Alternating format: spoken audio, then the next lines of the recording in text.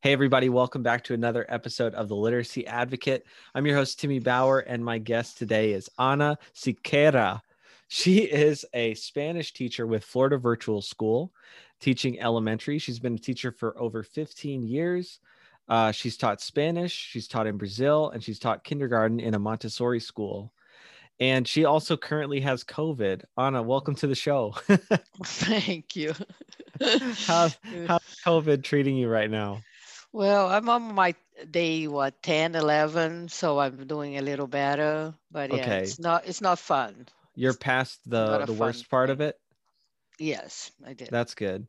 Mhm. Did you manage to keep your sense of smell, or did you lose it? No, I didn't lose the sense of smell. I have been having nausea, not feeling like eating too much, but besides that, I've been doing okay. Dang. Okay. One of my best friends got it, and he lost a sense of smell. And as far as I know, it still hasn't come back. And this was a Oh, while wow. ago. Yeah. Yeah. Well, So no. that's a weird. It's so weird. We're It's gonna weird that find each out. each person has different symptoms, right? Each Mhm. person has, yeah. Anna, there's so many reasons that I could have you on the Literacy Advocate. You are and I didn't mention this in your introduction, you're the author of three children's books. And that's what I really want to talk to you about because what you're doing with kids' books, I think is really interesting. And then you've got such a interesting story that I want to ask you about. And it's about one of your books. So you're the author of three books. Here are the three books. One of them is Bella's Recipe for Success. You've got a book that's going to be coming in 2022 called If Your Babysitter is a Bruja, which I'm going to have to ask you about. But before I do that, the book that I want to talk about first is you're the author of El Pato Quiere Uvas, which for anyone who's listening is that song that's on YouTube, the one that's like, and the duck walked up to the lemonade stand and he said to the man running the stand, he said, "Hey, got any grapes?" If you haven't heard it, uh guaranteed someone in your classroom, that's probably like one of their favorite YouTube videos.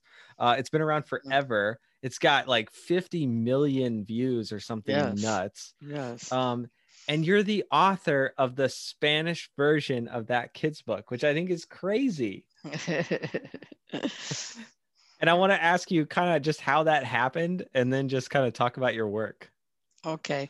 Well, I was teaching at a private school called St. Paul's in Clearwater. And the kids were always asking me to create stories because I teach Spanish with stories.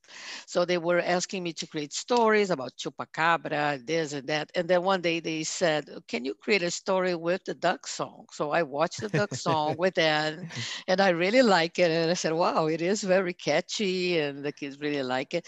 So I create a story and I create activities and we play that and they really love it. We did a lot of activities with that. And then later on, I said, well, maybe I can write a book in Spanish using that, the Pato Quiere Uvas. And so I contacted the songwriter, oh, Brian. I have to look at his name. Goodness gracious, I forgot I his looked name. him up too. I can't remember his Yeah, name either. Bryant Oden. Yeah, he was Oh, that's right, very Brian Oden. nice. Yeah, he was very nice. And he said, yeah, go ahead. So I wrote the story, I sent to him, and then I've got an illustrator for Argentina, Adriana Cifuentes.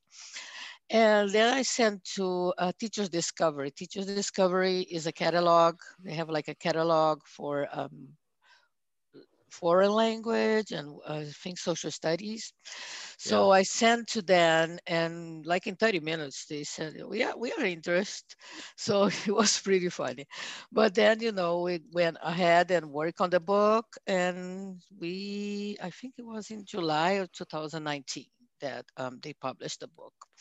But that's the story, yeah. And the kids really like that song. Everybody should watch the video. The funny thing that I went to Brazil and everybody in Brazil even know that song. So it's Yeah. very, very popular. Yeah. Man, that's amazing. It's so cool that you took a story that like what's crazy about you is it doesn't seem like you went into this going like I want to be a kids book author. It's more like Okay, yeah, if this will help my kids learn English, or sorry, if this will help my kids learn Spanish, then yes, this should be a kids book. Has that bled into you actually pursuing being a kids book author like more seriously? Yes, yes, because I do have a book published in Brazil. I did have two books published in Brazil a long, long, long time ago. So what happened is that I stopped writing stories, and I got busy with life, kids, school, all that stuff. So then after I wrote that book, El Pato Quiere Uvas, that's when I got inspired, and I said, "Well, maybe I'll go back to writing picture books, children's books." And that's when I started also in 2019. I started like doing webinars and relearning how to write the stories because it's a very different market now. And yeah, so that's when everything started too. With El Pato Quiere Uvas, I got inspired to keep going. Yeah, I Right. love that. Tell me as much as you can about if your babysitter is a bruja. Okay, if your babysitter is a bruja, is coming 2022. The cool things, the illustrator is also Brazilian, Irena Freitas, and bruja means a witch. Wait a So second. this, Is that the same illustrator that did I'm trying to think. I think I've seen that name before. I could be way wrong. I'm gonna look her up while you're talking. I'm sorry. okay, okay. What's her name again? It's what? Irena Freitas. Irena Freitas. Yes. I know she did some other books, but I don't remember the names of her other books. So this babysitter is basically like a girl who has a new babysitter. She thinks her babysitter might be a witch, so it's pretty fun. And um, it's still like on the second person. So she's telling like, if you have a babysitter and if she's a witch, you should do this, you should do that, and kind of trying to show the kids what they should do to avoid the witch. But in the end, of course, um, she will discover some secrets about the witch that is not as Okay. bad as she thought it would be. I love it. I love it. And Yeah, I'm looking at this illustrator's work, and no, it's not who I thought it yeah. was, but her work is beautiful. She's really good. And the other book that I have is the Bea's Recipe for Success that is coming July 2021. And tell That's me about that book. What can you tell me?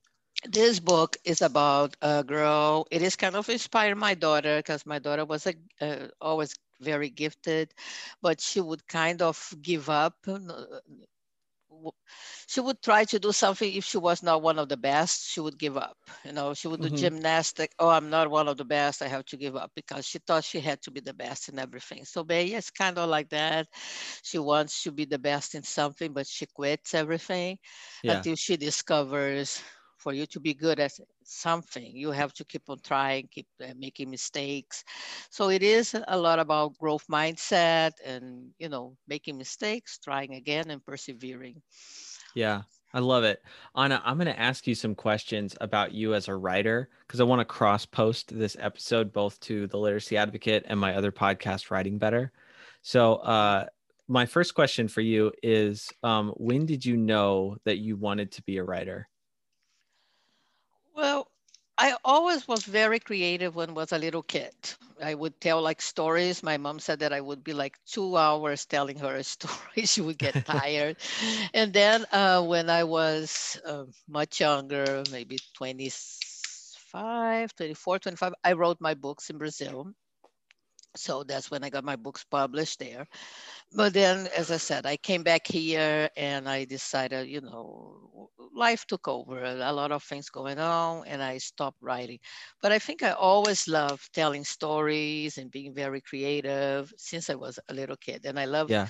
writing stories, but my teachers would say that my stories were too confusing because they were too long. Okay. Do you So struggle still with making your stories too long? sometimes, yes. Normally, like the first time, like my first draft would be like 1,500 words, and then Yeah.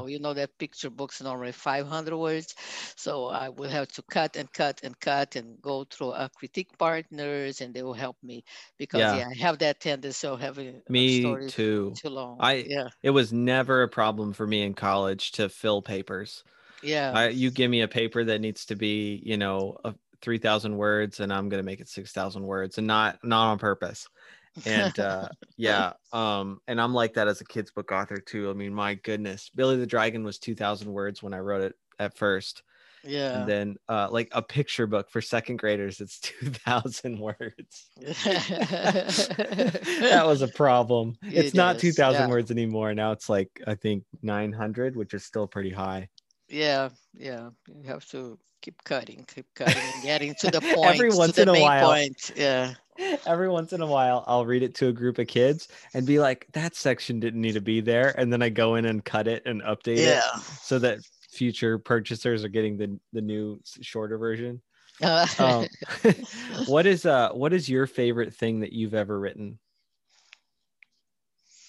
the favorite thing I ever read, I don't know. I like other stories I write. I really like El Pato. I think it was very fun for the kids. The kids really enjoy that book.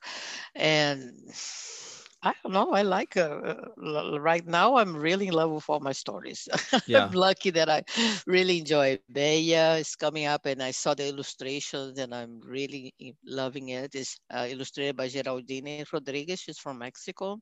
Yeah. And The Bruja is also a very fun book. And I have another one that I cannot announce yet, but it's very special to my heart because it's inspired on my mom. My mom died October last year, and that's when I wrote that story and inspired her relationship with my younger son that they used to play superheroes. Aw. So that one is a very special to my heart, but that one I cannot announce yet. Okay. But I'm Okay. working on that one now. If you were to if I were to ask your students or maybe one of your good friends who's read your work, likes your work, what would they say your writing superpower is? Something about writing that you're particularly good at. Well, my critique partners, because I work with a lot of critique partners, they say that I put a lot of heart in my stories and a lot of humor and heart. I try to work with both of them. What's your recipe for humor? Like, how do you develop more funny stuff into your work? I don't know. As I said, I'm really lucky that I work with a lot of critique partners, and they are all fantastic. So I start the story, I put a little bit of humor, but I always ask them, "Can you guys give me more advice, more suggestions?" And they give me more suggestions, and I end up putting more humor as I get more advice. Where'd your But I critique think partners it's come from? well, like I kind of created a group. It's called Las Chicas Latinas, Okay. and we were in that 12 by 12. Do you know 12 by 12? Julie What's 12 by Headland. 12? 12 by 12, Julie Headland. It's like a community.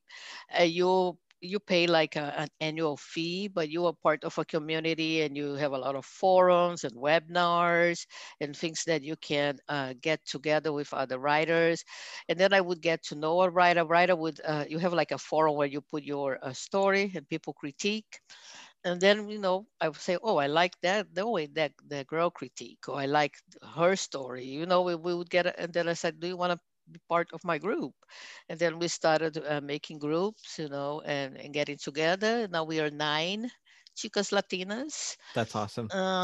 But I also have other groups, so I'm always involved. I like Twitter, the writing community, PB chat, or Yeah. 12 by Yeah. 12, or What's a storytellers. Mhm. what's a like a framework or a methodology that you've either discovered, developed, or someone taught you that you use a lot when you write? I try now to outline. Before I would just do my draft without outline. And now I've been trying to outline more, like what is really the main problem, what is your story really about? Because that's the thing. You can put a lot of action, but if you don't know what's the theme and what is the story really about. So first I try to pitch the story to myself, to write a pitch, and I said it's going to be about this, and what's going to happen. My structure is very a traditional structure, like the 3 trials, 3 fails, and then a success. Mm, Also, I use Joyce Sweeney. She has the plot clock. And I Ooh, like the plot clock. the Haven't heard plot of it. clock, yes. And it's really good because instead of say 3 acts, it's 4 acts. So like when you finally say, okay, now the third act, then they should just say, okay, now it's the solution. There will be one little extra problem and then the solution. So Okay. yeah, I use the I plot like that. clock a lot. I like that. Yeah. There's a thing that I really like, and I've heard it called different things. So I don't know what the actual correct definition or what term for it is. I've heard it called the false defeat. It's like the when the hero everything looks like they're going to win, and then Mhm, it fails, and it fails so horribly that it's like mhm. hope is lost, and then Yeah. just before the final success is the false Uh-huh. defeat. And Yeah. I don't know what the terminology is for it, but I've really tried to think about it a lot in my writing. It's like, Yes. how could I make this all sort of lead towards something that is going to fail miserably? Yes, yes. I call the dark moment. I don't know. So it's really a dark Okay. moment that yeah, like he's losing hope and doesn't feel like anything's gonna be solved, but something will trigger the main character to solve the problem. I love it. What has been something that you feel like you've really gotten a handle on, really started to understand about writing for your particular audience? So the people that you're writing for, I would guess kids from kindergarten to second grade, probably. Like, what's something that you feel like you've really gotten a handle on about how to write for them? Oh, I don't know. I teach that age, and they love humor. They love to laugh. They love funny things like very silly. I don't Yes. use a lot of potty or something like that, but I try to What's your use very reservation? silly. What's your reservation about potty humor? I don't know. It's just not me. I don't have a reservation. My grandson is 6 and he loves it, and I read books for him about it. But Yeah. it's not me. It's not. It doesn't come natural to me. Oh, If it I was comes right really, out of me. yeah, yeah, And I've had parents that kind of get bothered by it, and or just oh I no. know some adults that kind of get bothered by it, and I know some artists that are kind of like they think it's beneath them, like, oh, if you resort to potty humor, you're like reaching Oh from the no. bottom shelf. And I'm just like, guys, it works. Like, it's what they No, the want. kid, they love it. They love it. My Like, grandson loves it. Yeah, have you ever Captain read the book? Underpants. Yeah, Captain All of Underpants. it's all Have you over. ever read the book Whose Poop Is That? I don't know. I don't think so. Okay, No. this is my go-to if I'm about to Uh, read for an audience for the first time. And it's not one of my books; it's somebody else's book. My one of my favorite go-tos is Whose Poop Is That? Because it doesn't matter what age they are, they're going to love that book. yeah, I It's can just a imagine. showcase of a pile of poop with the question, Uh, whose poop is that? And then it describes the digestive system of that animal. And you turn the uh, page and it tells you what animal it is. I know they will love that. Yeah.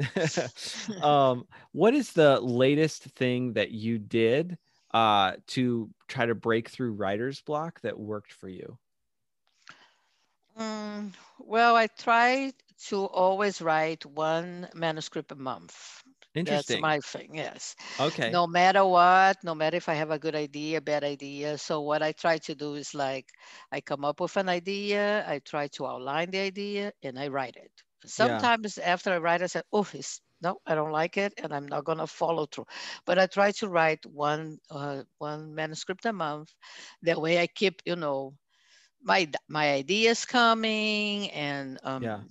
my writing getting better, keep Yeah. practicing. So Yeah. I try to do that, but I did I have like some that. I tough try to write months. 4 to 8 manuscripts a month. Wow, that is And a that's lot. I dedicate every single morning to it.